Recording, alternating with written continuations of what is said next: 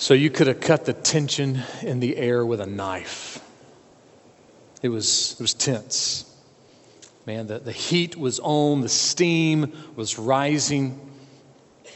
You could smell battle in the air. And the three warriors on the scene, they began to shout their battle cries. Another bay leaf, some more liquid, some more gravy. That's right. It was a nursing home recipe cook-off. The real thing, the real deal, a battle royale. And who were these warriors? Shirley Weintraub was 87, Deborah Zion 84, and Rita Fishman 86. Barbara Hoffman of the New York Post was writing last week about the first annual recipe cook-off hosted and sponsored by two senior adult living centers in Riverdale, New York, the Hebrew Home and Riverwalk. And so the contest was set up that the residents would bring their recipe, and a lot of entrance entries were made, and then they narrowed it down to just three. And so these three ladies were in the final round, the final competition. And the chefs from both of the facilities, they were the ones that actually prepared the food, but Shirley and Deborah and Rita, they were kind of standing over them, giving them step-by-step instructions. So what was first place? Well, first place was this nice little, wooden trophy, wooden spoon trophy. It was looked real pretty. And then also the winning recipe was put on the menu for both facilities, like on a regular basis. I mean, that's kind of a big deal. A little fame there in the nursing home world. Their recipes would be right there all the time. So, who won? Well, it was Shirley's cabbage soup. That was the winner. Now, Shirley said that she was given this recipe by what she called a darling old woman who made it for her one day and passed the recipe down to her. And Shirley's cabbage soup is a mixture of coleslaw, ginger ale, and ketchup. Now, I don't eat those things separate, so I'm pretty sure I would not eat them together. But there were a lot of judges, and they were varied in ages and backgrounds, so undoubtedly, this is really good. I might try it tonight. I mean, I won't eat it. I'll give it to my kids, but, I might try it,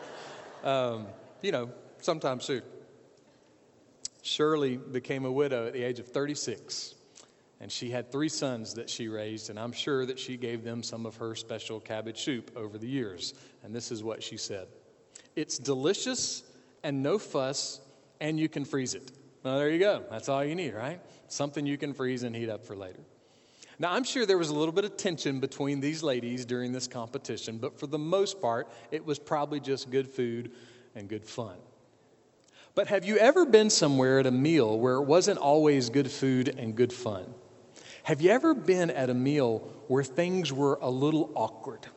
Just a little bit tense, where things weren't exactly right. Maybe it was at a holiday family meal. Things didn't kind of go right at the table. Maybe an uncomfortable first date. Things were a little awkward. Maybe you get to the restaurant, you're halfway through the meal, and they come and tell you they're out of bacon. Just a really awkward, tense thing in your life. So what if in that moment you decided, I'm going to lighten the mood a little bit. I'm going to change the subject. I'm going to try to tell a joke. And it backfired, right? Things didn't get less tense. Things didn't get less awkward. They actually got a little more awkward and a little more tense. Well, one day at a lunch, there was a guy who thought that the conversation had gotten a little too heavy. And so he decided that he would try to lighten the mood a little bit. So what happened when he attempted to lower the tension? Well, let's find out. Luke chapter 14, beginning with verse 15. When one of those who were reclining at the table with Jesus heard this, he said to him, "Blessed is everyone who will eat bread in the kingdom of God." So Jesus had been invited over for a lunch after church. And the person that invited him over was one of the church leaders, and the church leaders invited other folks from church to come over too. So there's a little mess of folks having lunch that day. And as lunch unfolded, Jesus mercifully and graciously and casually, but on purpose, created some tension in the conversation at lunch. The first thing he did was he called out the other guests that were there at lunch because they had acted like little kids when they came into the lunch table trying to fight for the best seats. And then he turned to the host and he called out the host for being the kind of guy that was only trying to be socially active with people who were like him, or people who he was comfortable with, or people that he thought would think he was important, or people that he thought could do something for him. And so everybody in the room has kind of been graciously and mercifully called out. And so things are a little awkward. Things are a little bit tense. And in that moment, there's a guy who's thinking, hey, I will break the tension. I'll cut the tension in this room. And so what he did was what we might think of as kind of like a toast. So he raises his glass and he says, oh, hey, how exciting is it going to be when we're all in heaven? Cheers to the kingdom of God. And everybody in the room would know what to do in that moment. It would be natural. They would grab their glass and raise it in the air, and everybody would say, amen. And the tension would ease, and everybody would be okay. The only thing is that when he did his toast, Jesus didn't raise his glass. In fact, Jesus responded to his toast by telling a parable. Now, what's a parable? Well, we've defined it recently like this. A parable is a real-life truth set down next to a real-life situation so that real-life people would understand how to do life for real. And so what kind of parable did Jesus tell? Listen to verse 16. But he said to him, a man was giving a big dinner, and he invited many. And at the dinner hour, he sent his slave to say to those who had been invited, come, for everything is ready now. So Jesus tells a parable about a big dinner, a grand banquet. And everybody at this lunch table would understand what kind of banquet this was. And they would understand that this type of banquet had a double invitation. In ancient times, it was a double invitation. You'd be invited once, kind of officially, and then you'd kind of be invited a second time when everything was ready and it was really time to eat.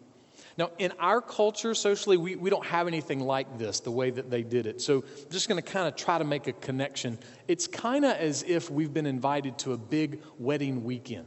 Now, a big, huge wedding weekend with a big, fancy supper on Saturday night. And so we've been given an invitation, and we RSVP'd. We said we'd be there. And we go, and it's a grand thing. I mean, the Friday night stuff was fun. You participate in that. Then the ceremony is around noon on Saturday. And then everybody heads out over to this huge banquet hall. And everything in the banquet hall is being prepared. This is something that took months to put together. They had to get all the food right, get all the food ordered. They had to get all the chefs together, all the wait staff. This was going to be quite an event. And this wasn't going to be the kind of meal that you'd sit down at for 12 minutes and hurry through and run out to the lobby so you can watch the big game on the TVs out there. Now, this was an event. This is something that you would be excited about. This would be a pampered extravaganza that you would not want to leave, and you would want to be there. And so now you're there. The ceremony's over. You're now in the huge lobby of the huge banquet hall. And you're in the lobby, and there's tables with chips and dips and punches, and there's all kind of things out there. There's a little band over in the corner, and there's plenty of places for people to sit. There's some of those high tables that you can put your drink on and lean on. And everybody's just having a good time. Everything's fine. And then suddenly in the room, there's the sound of loud trumpets. And you turn and you look at the main doors to the banquet hall, and there's 4 royal-looking trumpeters, and they have their big trumpets, and they're playing this clarion call. And then the doors of the banquet hall open, and this regal-looking man steps out in a tuxedo. And he says, the banquet shall commence. The time has come. Time to go in for the big banquet. And what happens next? Listen to verse 18. But they all began to make excuses. So the time is coming. This is the best meal. This is the event of the year. You want to be there. And when the moment comes that the doors open and you're about to be escorted to your place at the big banquet table, in that moment, you look at your watch and you go, oh, man, wow, look at the time. Sorry, I got to go. I mean, that's irrational. I mean, that doesn't make sense that you would do that. And yet that's exactly what happens. And these people, they begin to make excuses for why they're going to leave. And what kind of excuses do they make? And how many people make excuses? Well, Jesus says all of them. They all alike started making excuses. And their excuses sounded like this. Verse 18. The first one said to him, I've bought a piece of land, and I need to go out and look at it. Please consider me excused. Media mogul Ted Turner is listed as the second person in the United States with the most land. He owns like 2 million acres of land.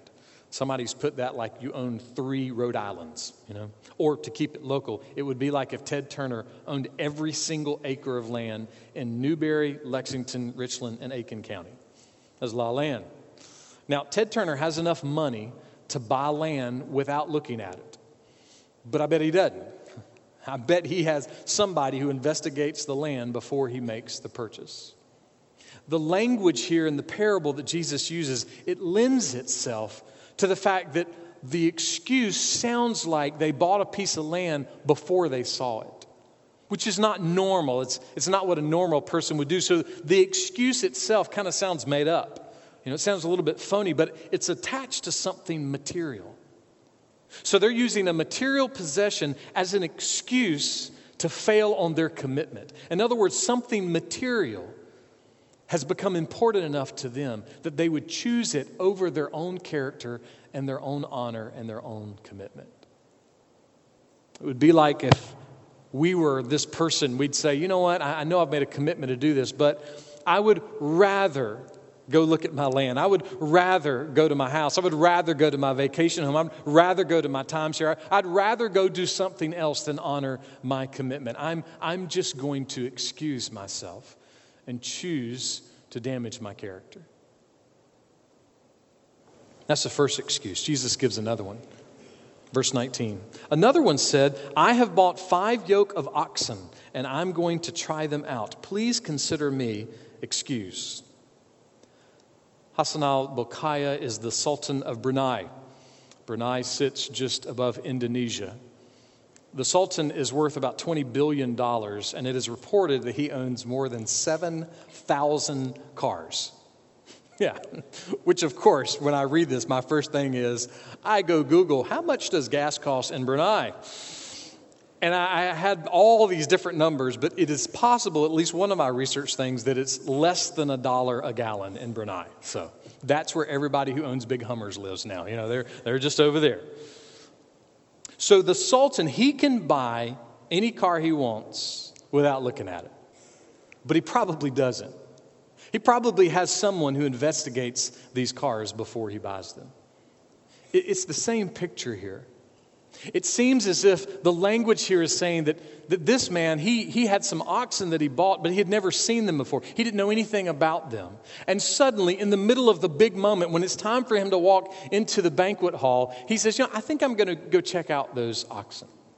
It sounds irrational. It sounds like a made-up excuse. But again, taking a material thing and placing it as more important than his commitment, more important than his honor and his character. Jesus gives another excuse. Listen to verse 20. Another one said, I have married a wife, and for that reason I cannot come. Now, I realize I have shared an illustration about someone who owns a lot of land and someone who owns a lot of cars, so I will not be giving an illustration of someone who has a lot of wives, okay? Just to be clear. Now, this is a completely different kind of excuse. This excuse doesn't involve a possession. It involves a person. It's almost as if this guy's at the wedding, he's standing out in the lobby, and it's time to go into the banquet hall, and he goes, I forgot, I got married last weekend. I probably should go home and hang out with my wife. It's noble, right? Again, it's his wife, it's not just a piece of land or some oxen. So there's something noble about it, but he still is damaging his character. He's still dishonoring his commitment. Now, somebody might say, well, that sounds weird. What's more honorable than spending time with your wife? How in the world would we say he's damaging his character by leaving this event to go spend time with his wife? That sounds very honorable. Now, remember, before you start making him out to be, Andy Taylor or Charles Ingalls here, remember, he ditched his wife at home to begin with, okay? He went to the wedding by himself. When it said how many are attending, he said 1, and he went by himself. So why is Jesus putting this excuse here? Why is this the excuse in the middle of talking about leaving the banquet? Why would he include the wife as something that sounds dishonorable? Well, let's see if we can unpack it this way. Everybody who's sitting at the lunch table with Jesus that day, when they hear the word banquet, most of them would think the same thing. They would think about the words of Isaiah the prophet. In fact, when that guy held up his toast and said, oh man, here's what we should do, he was thinking more than likely about the words of the prophet Isaiah. So what did Isaiah say? Isaiah 25, verse 6 through 8. The Lord of hosts will prepare a lavish banquet for all peoples on this mountain. And on this mountain he will swallow up death for all time. And the Lord God will wipe tears away from all faces. That sounds like a pretty hefty banquet, right? No tears, no fears, no more stress, no more hospitals, no more goodbyes, no more funerals, no more death. That's a banquet. That's the banquet our souls long for the most. And we would not make an excuse for that banquet. We would want to be in that banquet. Now remember, this is a parable. So there's a real life truth set down to a real life situation so that real life people can see how to do life for real. So the real life situation is a banquet. Everybody knows, hey, it's a banquet. Okay, I got that. And the real life truth is the banquet. The ultimate banquet. At the table of God, in the kingdom of God, with the Son of God for all eternity. See, these folks, they knew when they heard the word banquet, their minds would race to the words of Isaiah, that there's coming a time where we will be at the banquet table of God for all of eternity. Someone once said that on the backside of an excuse is a lack of desire. So if we were to put that thought into our parable equation here, it seems as if Jesus is designing these excuses for us to look at our own hearts, for us to find out maybe how we're talking to God, maybe not how we say it out loud, but what's really going through our mind and our heart. And he uses these kind of excuses to kind of press us a little bit. God, I would rather go to my vacation home than to honor you. God, I would rather spend the weekend driving around in my convertible or on my Harley than to honor you. God, I would rather go on a European trip with my wife than honor you. Now, are any of those things evil? Nope. Any of those things sinful? Nope, not at all. But the picture here is they become an excuse that takes us away from the commitment that defines our character and our honor. And it really defines our greatest devotion and our greatest commitment. But that last one, it just still doesn't sound right. You know, the wife. Why is the wife in there? Why would it be dishonorable to do something, to spend time with your wife? Well, maybe to answer that, we have to go back to one of God's most basic principles. Exodus chapter 20, verse 3. You shall have no other gods before me. Look at your life right now, wherever you are, whoever you are, whatever your title in life is, and see which one of these next statements might apply to you. Husbands need to honor their wives. Wives need to honor their husbands. Children need to honor their parents. And we can go through a lot of other relationships. See, the honor here is important. And the command from God is important. Do not make your family or your friends idols in your life. Don't place your devotion to your family and friends ahead of your devotion to the one true God. Don't make them little gods that you worship more than you worship the one true God. In the simplest of ways, the best way you can love your family is to love God first and most.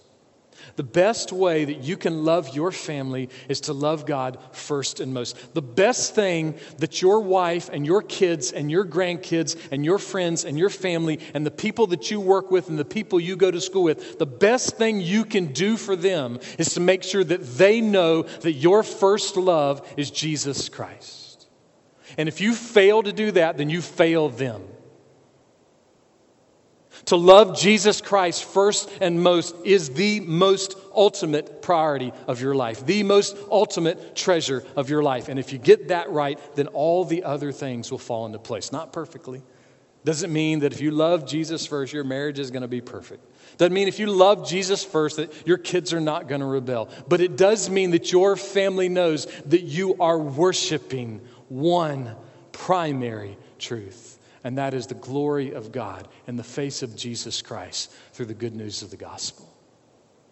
That's our priority. That's why Jesus includes this excuse. He wants to be sure that they understand that it may not be a possession, but you can even use a person to reject God. You can use a person as your reason, your excuse to reject God and to reject His gift of salvation that He so freely offers. All of these excuses, they're foolish. They're final. They're not going to change their mind, right? I mean, they give these, we're out, You're not going to talk us into it. We're gone. But they're also a little bit phony. I mean, they're not real excuses. They're excuses that they give, but they're not real. It's not as if what they're saying is this: look, I'm sorry, I can't come. No, because of the phoniness and the foolishness of their excuses, what they're saying is, I won't come. I won't come. See, their excuse shows that they didn't care about their invitation. And they didn't care about the one who invited them. And they didn't care about the fact that they were failing on their commitment. They didn't care that they were damaging the honor of their commitment. They didn't care. J.C. Ryle says this: infidelity and immorality no doubt slay their thousands, but decent, plausible, smooth-spoken excuses slay their tens of thousands. And then he says this: no excuse can justify a man in refusing God's invitation and not coming to Christ. See, that's what Jesus is laying down in the middle of lunch. He's letting them know that they are rejecting God. They are rejecting the Messiah, and that their excuses will never hold up, not in God's court. So what happened after the excuses were given? Listen to verse 21. And the slave came back and reported this to his master, and the head of the household became angry. He didn't shrug his shoulders. He didn't say, oh well, win some, you lose some, no big deal. Now there's a completely different reaction here. See, the folks that were sitting with Jesus at this lunch that day, they knew about the great banquet. They knew that the Messiah was coming to make that banquet a reality. And they loved the idea of the banquet of God. They loved it. They talked about it. They sang songs about it. They gathered to make sure they reminded each other about this great banquet of God. They loved the banquet of God, but by their excuses and by their daily lives, they showed they did not love the God of the banquet. It's two different things.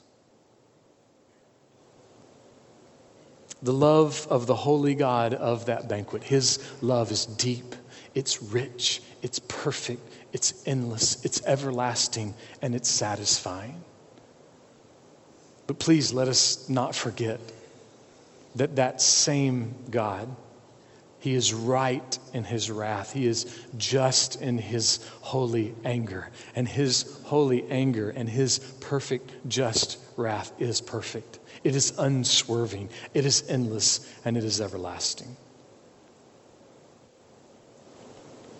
So what does the host do with his anger? Listen to verse 21. The head of the household became angry and said to his slave, "Go out at once into the streets and lanes of the city and bring in here the poor and crippled and blind and lame." So let me ask you a question. What do you do when you get angry? When you get angry, is your first reaction, who can I go be kind to? When you get angry, is your first reaction, I need to go find someone who is poor or blind or crippled or lame and see if I can help them? Or when you get angry, is your first response to pout and to fume and to steam and to start biting everybody's heads off around you? Isn't that how we usually respond when we get angry? Whatever your notion of God may be, please do not miss this picture that Jesus gives in His parable. Because the mercy and the compassion and the evangelistic saving desires of the one true God, they are perfect, and they are deep, and they are rich, and they are endless, and they are everlasting, and they are satisfying. God is so merciful. See, for at least back until Isaiah said what he said, and really way beyond before that, the church folks had been given the invitation from God. They knew the invitation. They had accepted the first part of the invitation. They RSVP'd, yeah, we'll be there. But then it was time now for the second invitation to come along. Okay, now everything is ready, so come on. And they suddenly had found people and things and possessions and money and all these other things in life had become more important than the commitment that they made to the invitation. What happens next? Verse 22. And the slave said, Master, what you commanded has been done, and still there is room. It goes on. And the master said to the slave, Go out into the highways and along the hedges and compel them to come in so that my house may be filled. I love what Jeff Thomas says about this. The crowds heard the invitation and they said, For me? This is for me? But I am not a religious type. If you knew what I was like, you would never be inviting me to such a royal banquet.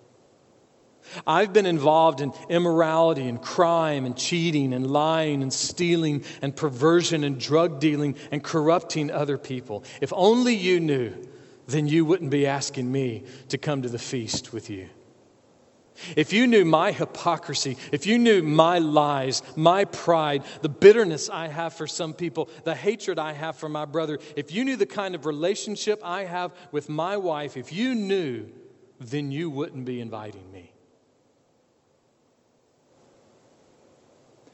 And yet, that's exactly what God does.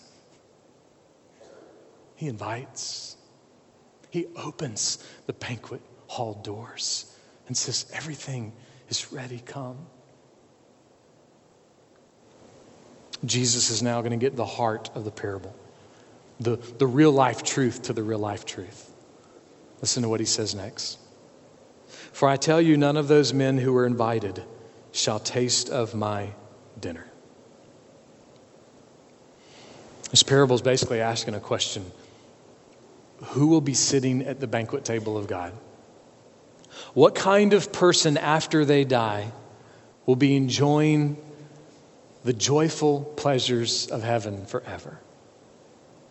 And the answer to the parable seems to come out pretty clear. The person who will be at the banquet table is the person that hears Jesus say, everything is done. You can't bring salad. You can't bring dessert. You can't bring anything. It's all done. And they hear Jesus say, everything is ready. So come, repent and come. Repent and come and eat. Come to the table. And the person that will be at the table is the person that hears that call from Jesus and in humility and with great joy says, yes. Yes, I bring nothing but my heart. Yes, Jesus, I come.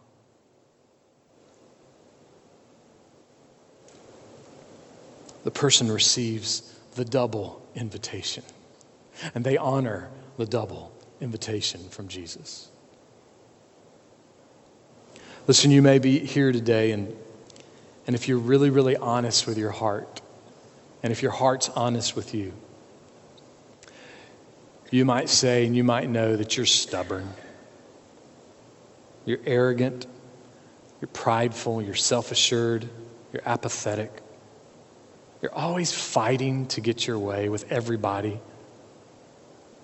You pretty much constantly complain about everything that's happening in the world and in your life. And if that's you, then I want you to know Jesus is inviting you. He's inviting you. So please abandon your foolish, prideful excuses and come to Jesus. Or maybe you're poor and you're needy, or you're blind, or you're crippled, or you're lame. Maybe you're broken, maybe you're damaged, maybe you're immoral. Maybe you're hungry. Maybe you're alone. Please know this. Jesus is inviting you. So abandon your foolish excuses that say, I couldn't get invited. Abandon your foolish excuses that say, I couldn't come. If you're a moral churchgoer and yet you are denying and making excuses to the second part of the invitation, then give up those excuses and come to Jesus. And if you are an immoral non-churchgoer, then give up the lie that you're not invited, because you are. Come to Jesus. The invitation never stops. Come to Jesus. Abandon the foolish excuses and come to Jesus and live.